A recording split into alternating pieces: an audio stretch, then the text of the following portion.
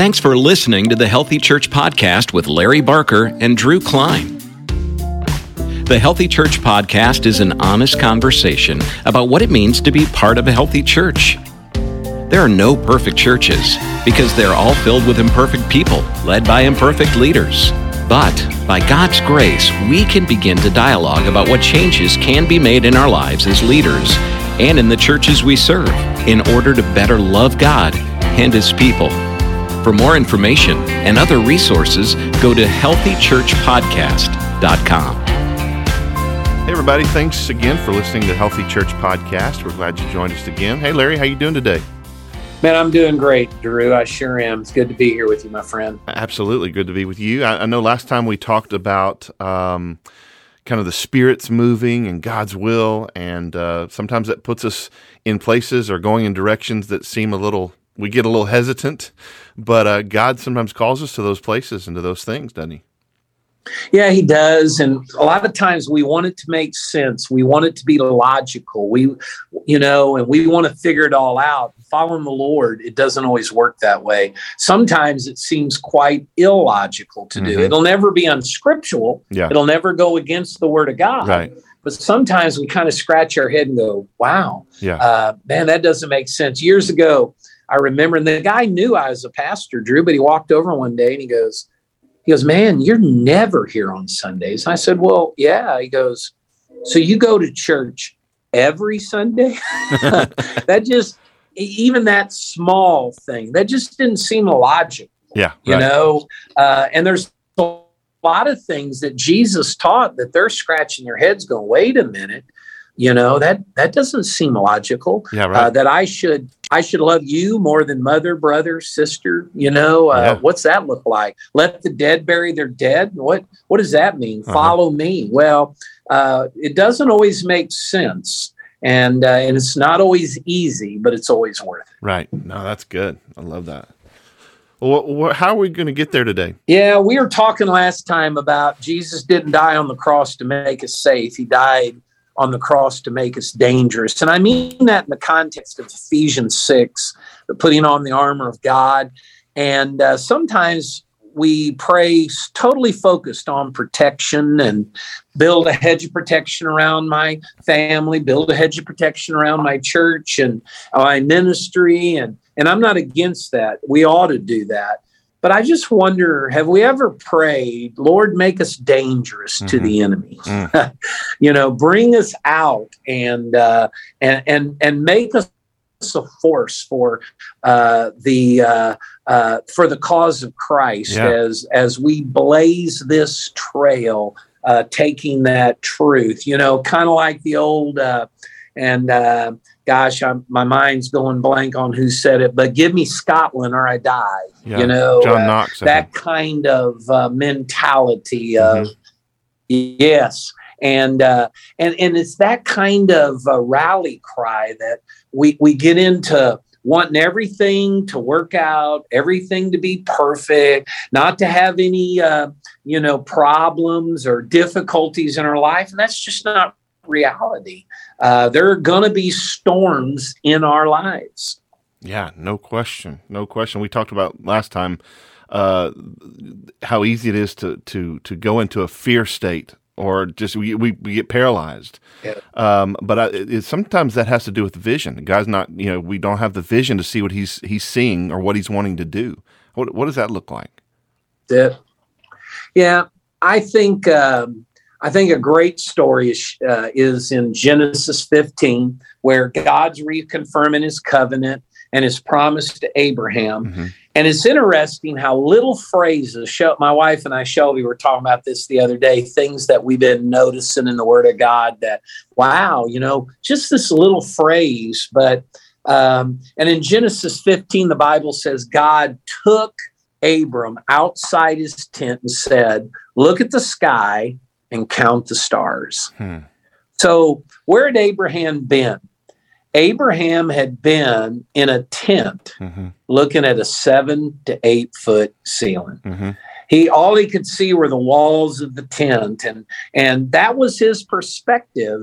And sometimes we get tunnel vision because all we can see is this one little bubble that we exist in.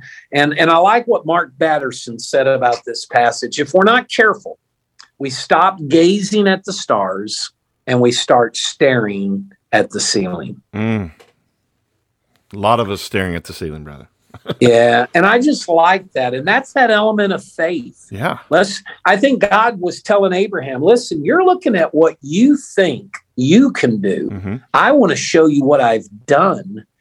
And he has him gaze at the stars. And, when you gaze up the stars, all you can think about is the vastness of the universe. And what an awesome God of creation and unlimited potential. See, our logic limits God, but faith refuses to put limits on God. So our spiritual maturity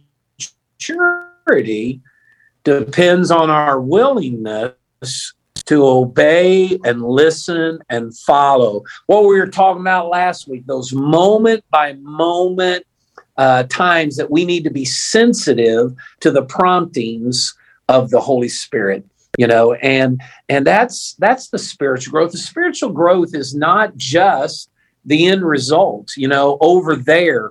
And I like what one guy said about discipleship. It's not about the destination, it's about the journey. And I got to be honest with you, Drew, I've missed that many times. Even in driving, the kids talk about how I never wanted to stop and the Barker rules, and you couldn't get off in an exit where you had to go to the other side of the exit because that wasted time, and what's really sad is a lot of what they're saying is very true. Yeah, right.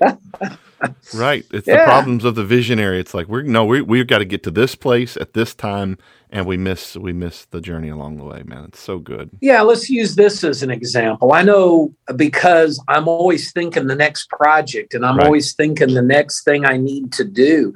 If I'm not careful, I'll walk through crowds and not even notice them because I'm so focused on I got to get over there, I got to do that, I've got to think that, and I think so often we go by people and we miss opportunities to speak into their lives. I had a pastor just this last week and asked me to pray for him. Would you pray that my eyes will remain open to the opportunities God gives me every day and I don't miss them? And I went, wow, what a great prayer. God, I just want to remain sensitive and trust you to do what you said you would do in these divine appointments that I have daily. And so often we walk right by them because we've been staring at the ceiling, not gazing at the stars. Yeah, and I'm still stuck in the conversation about the tent and the stars. I mean, I'm thinking, when you're looking at the top of the tent, it's probably a tent that he created, he built. It's probably pretty comfortable. I mean, he's probably a place where he can chill and feels pretty warm, and that's his environment. And to go outside is yes, to acknowledge Creator, to acknowledge lack of comfort, to acknowledge danger, to acknowledge that I'm not in control. I'm just thinking of all those things that apply to us as pastors when we sit in our buildings and we begin to worry so much about either our people or our programs or exactly what we're doing, and we forget that world outside the church. We forget those people that are in such great need around us, Well, this whole idea that we're talking about goes back to terminology you and I have heard through the years before, that Christian bubble that we can exist in, and we think everything's like this when the reality very little's like that. Yeah, we're existing almost, especially when it becomes our group no more. We're almost living in a utopia, if you will. And I know it's not utopia, but in our minds, this is so much better than over there. So I don't want to come outside of this. But that's exactly what we're supposed to be doing. It's not about, my youth pastor texted me the other day and he said, man, let's not forget, the Bible doesn't say get the whole world in church. The Bible says the church go into the whole world. That's it. And I love that. We got to be reminded of that. And of course, we're not against getting everybody to church. We're not anti that. Of course. But he does say go into the world. Right. and penetrate darkness. Absolutely. He doesn't say come. He says go. And I think what's hard in this area is routines help us to sustain our spiritual health and our spiritual growth, like spiritual disciplines, and they're needed. Yeah. And developing healthy and holy routines are key. But if they just become routine, then they need to be disruptive. Mm-hmm. And I don't know where I found this, but I liked it. Sacred routines can become empty rituals when you only do them out of routine. Yeah. And so we got to be careful about that. Am I praying without thinking? Am I worshiping without really praising? Am I taking communion without commitment of my heart and my life to the Lord? And that's exactly what Jesus gets on them for when he says, you honor me with your lips, but your heart's far from me. And so we got to be careful. Yes, we need these routines and we need this intentionality, but what do we need to do to make sure that it just doesn't become a rut and routine and we're going through the motions so we can check it off our list? See, I'm spiritual. I read my Bible. I had my prayer time. I go to church. I tithe. Look at me. I'm doing all the things I ought to be doing. Right. As you're saying that, my mind is back at a McDonald's the other day. I was with a couple of guys. We would do discipleship triad together, and we were witnessing to a homeless man. And we're sitting there, and we invited him over, and he's talking with us. And I'm telling you, this guy's ability for memory of Catholic prayers was impressive. That's all I can tell you. Wow. He went from one full Catholic prayer to another. And we're just kind of sitting there looking at this guy going, wow, like his memory is that's pretty incredible. But he's saying these rote prayers, and yet clearly his life is lost. Clearly he's an addict. Clearly there's issues in his life. So it's one thing to have these routines, like you say. If we don't have the relationship, it makes the routines don't matter. If we don't have that life of Christ living through us. And that was the thing we were trying to say to him. But he's the guy that's in my mind as you're even saying that kind of thing. And we do it too. We do it all the time. We do. I like a formula that I found. I've mentioned him several times, but Batterson gives. And I think it's a good thing to think about to get out of the routine. And here's what he says: a change of place plus a change of pace equals a change of perspective. And just apply that to Abraham. Yeah. A change of place. Hey, Abraham, come out here. Yep. Come out here. Now, a change of pace. Abraham, I just want you to soak it in. I just want you to look. And again, I go back to, who of us hasn't laid on the side of a hill or sat in a chair and just looked up at the stars and just went, wow, wow. And you know what it does? It changed his perspective. His focus was no longer on what he could accomplish. His focus was on a God who is limitless and able to do above and beyond, exceedingly above and beyond all we could ask or think. So I just want us going into 2022, the greatest vision that you have for your church. I want everybody to hear me. God desires more. God desires more than that. And I'm not talking about your goals. I'm talking about his heart, and for you to flourish and to be the hands and feet in Christ and function the way the body of Christ ought to function. Absolutely. But that's when we get nervous, is when it's outside of our hands and outside of our control or outside of what we know.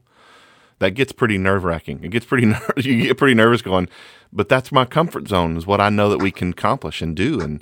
But man, that's what I love about that story is come see the stars. You can't do those. And it's limitless to what God can do. And if we'll give him that space and realize and own the fact that, God, we can't do this, but we trust the God of the universe who created those stars, and you can do anything. I was saying to the church, we had 6 people baptized on Sunday, and it was absolutely awesome.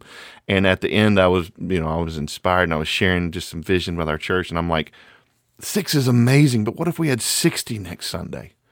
Like, why not? Like, let's be the people that God have called us to be.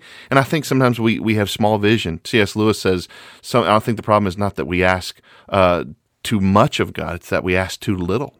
And I think that's what some of what you're talking about kind of resonates with me. Yeah, we have not because we ask not. And I love that word trust. By the way, I saw the baptisms on Facebook and I was rejoicing and praising the Lord with you, because the reality is we're going to praise the Lord over one. Absolutely. And then the other side of it is, but there's so many more that need Jesus. So many more. But let's go back to Abraham and let's talk about trust. Because this verse blows me away, Drew. It really does. I love this star. Hey, Abraham, come out here. Look at the stars, buddy. You're looking too small. It's bigger than this. And one author said, without prayer, we get what we can do, our best of what we can do. But when we pray, we get God's best. And in Hebrews 11:8, it says, by faith, Abraham obeyed when he was called to go out to a place that he was to receive as an inheritance. Now, here's the challenge. And he went out, not knowing where he was going. That's it. It is. I even told Shelby, I said, I'm glad to know there's somebody else in the Word of God, or somebody in the Word of God that is like me, because I don't always know what I'm doing. Absolutely. I don't always know where I'm going. I don't know exactly how all this is going to work out. But why? Abraham trusted God. Yeah. Now, remember, he wasn't just out doing anything. He was obeying. Right. So when we're obeying God, we may not know what's going to happen, how it's going to turn out, but we ought to go on out, even though we don't know how it's going to turn out, because we're obeying God. Right. And that's that faith. Logic questions what's going on and makes assumptions that really aren't biblical, but faith refuses to accept those assumptions like, oh, I'm too young to be used by God. No, faith trusts God. You might say, well, they don't know what they're doing, but yeah, God can use you in your youth. Well, I'm too old to serve the Lord. Where did we get that? Right. That's not what Psalm 92 says, and the world tells us, at 40, everything begins on this downhill slide and trajectory is downward. But biblically, in our spiritual growth, the trajectory is always upwards, and we can have the greatest impact in our latter years and even after our death. Yep. That legacy can continue to have a great impact on generations to come. These missionaries that were willing to, make these sacrifices. And I just think that we've got to trust the Lord that God can use us. As a matter of fact, if we think we're too weak or we don't know enough or we don't have it all figured out, in our weaknesses, He is made strong and He gets the glory. Absolutely. I think He prefers it if we're in that posture. Absolutely. I got under conviction recently about that very thing, because I've always said, many times I've said, I'll tell you guys, I pastored too young. I shouldn't have started pastoring. And the Holy Spirit of God in my quiet time said, stop that. And I said, why, Lord? He goes, did I call you? Did I put you there? You were being obedient. Right. And I just wept, Drew, and I went, Lord, I'm sorry. And I was focused on, I knew I wasn't ready, but we want to use inexperience or lack of knowledge or all the above. And Paul told Timothy, let no man despise thy youth. Right. And so, man, we need to have the faith to, He put us right where He put us. He put us in the right place at the right time to accomplish the right purpose. Absolutely. I believe fully that posture is exactly where God wants us to be. Seeking, not saying I've got it figured out. I'm going to preach an amazing. No, we got to come humbly on our faces going, God, I got nothing. And you got to fill me up and give the people what you want to give them through this broken vessel. Yeah, I was thinking on that very thing the other day. And you and I were talking about preaching, and we are absolutely 100% for good biblical preaching.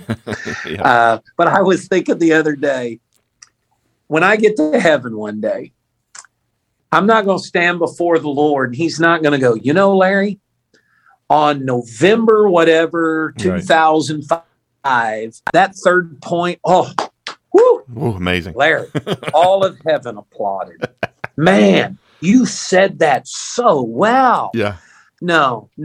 He's not going to say you thought it out well, you planned it out well, you said it well. What's he going to say? He's going to say, well done. Yeah. That's what we long to hear. And again, we ought to say it right. We ought to think it through. I'm not anti, right, but let's get the focus where the focus needs to be. Matter of fact, I read recently, Drew, where people believe somebody's credible based not on their words first, nor on the tone of their voice. They attribute credibility. 58% said they judge body language. And I went, wow, that's interesting. And then I thought, wait a minute. If my church is the body of Christ, what body language am I giving my community? That's good. What are they reading right about the gospel? And, it might have been Spurgeon or somebody else, but they said your Bibles, your life may be the only Bible somebody ever reads. Yeah. And so if our church, what body language are we giving our community? Are they going, they say they love us, but we've never seen it. Are we sending out body language? They say they believe in forgiveness, but they sure do hold a lot of grudges. And I was just wondering about that, if it's well done, it's not, oh yeah, we ought to forgive. No, the focus is not on we ought to forgive. The focus ought to be on we have forgiven the same way Christ has forgiven us. And so what's the body language of our church going to say in 2022 towards our community, towards those where God has placed us in the right place at the right time for the right purposes? What's our body language? What's our posture as a church saying? Is it exemplifying and displaying the love of Christ the way that it should? And circling back to our topic, this whole aspect of, are we going to live out of faith? Are we going to live out of the status quo of what we know and where we've been and what we've done? Are we going to let God move us to the places of need around us to make a difference in the world? Does it matter that our church exists?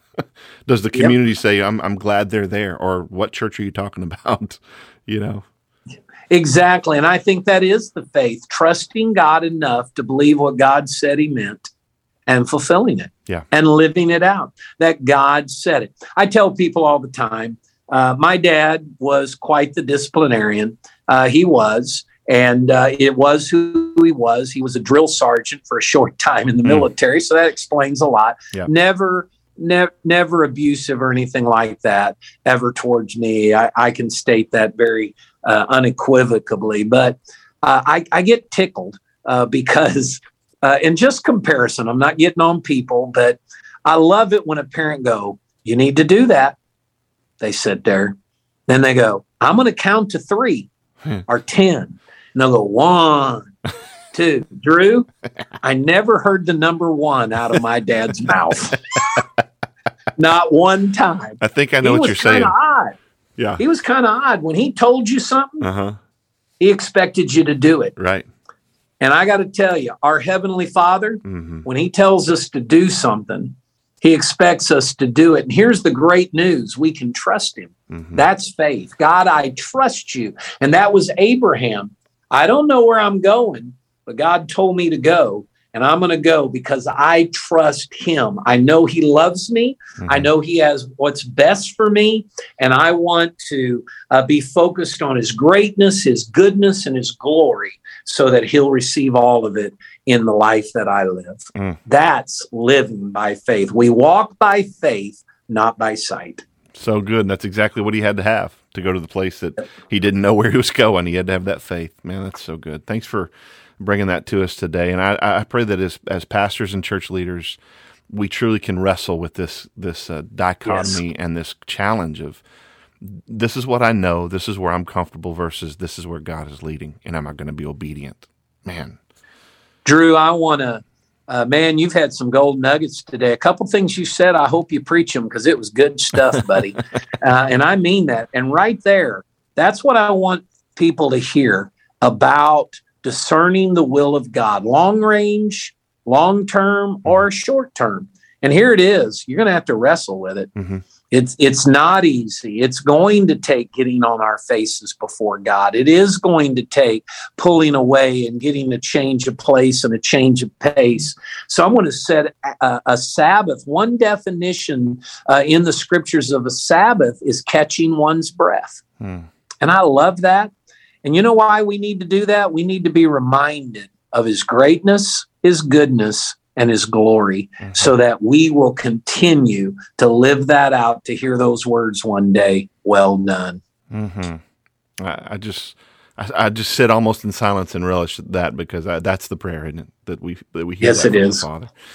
So good. Guys, thanks for being with us today. Thanks for listening to the Healthy Church Podcast. We appreciate it so much. Hey, if we can help you in anything, encourage you, connect you to some of the resources that we have or any of the programs that we've done, please check us out at healthychurchpodcast.com.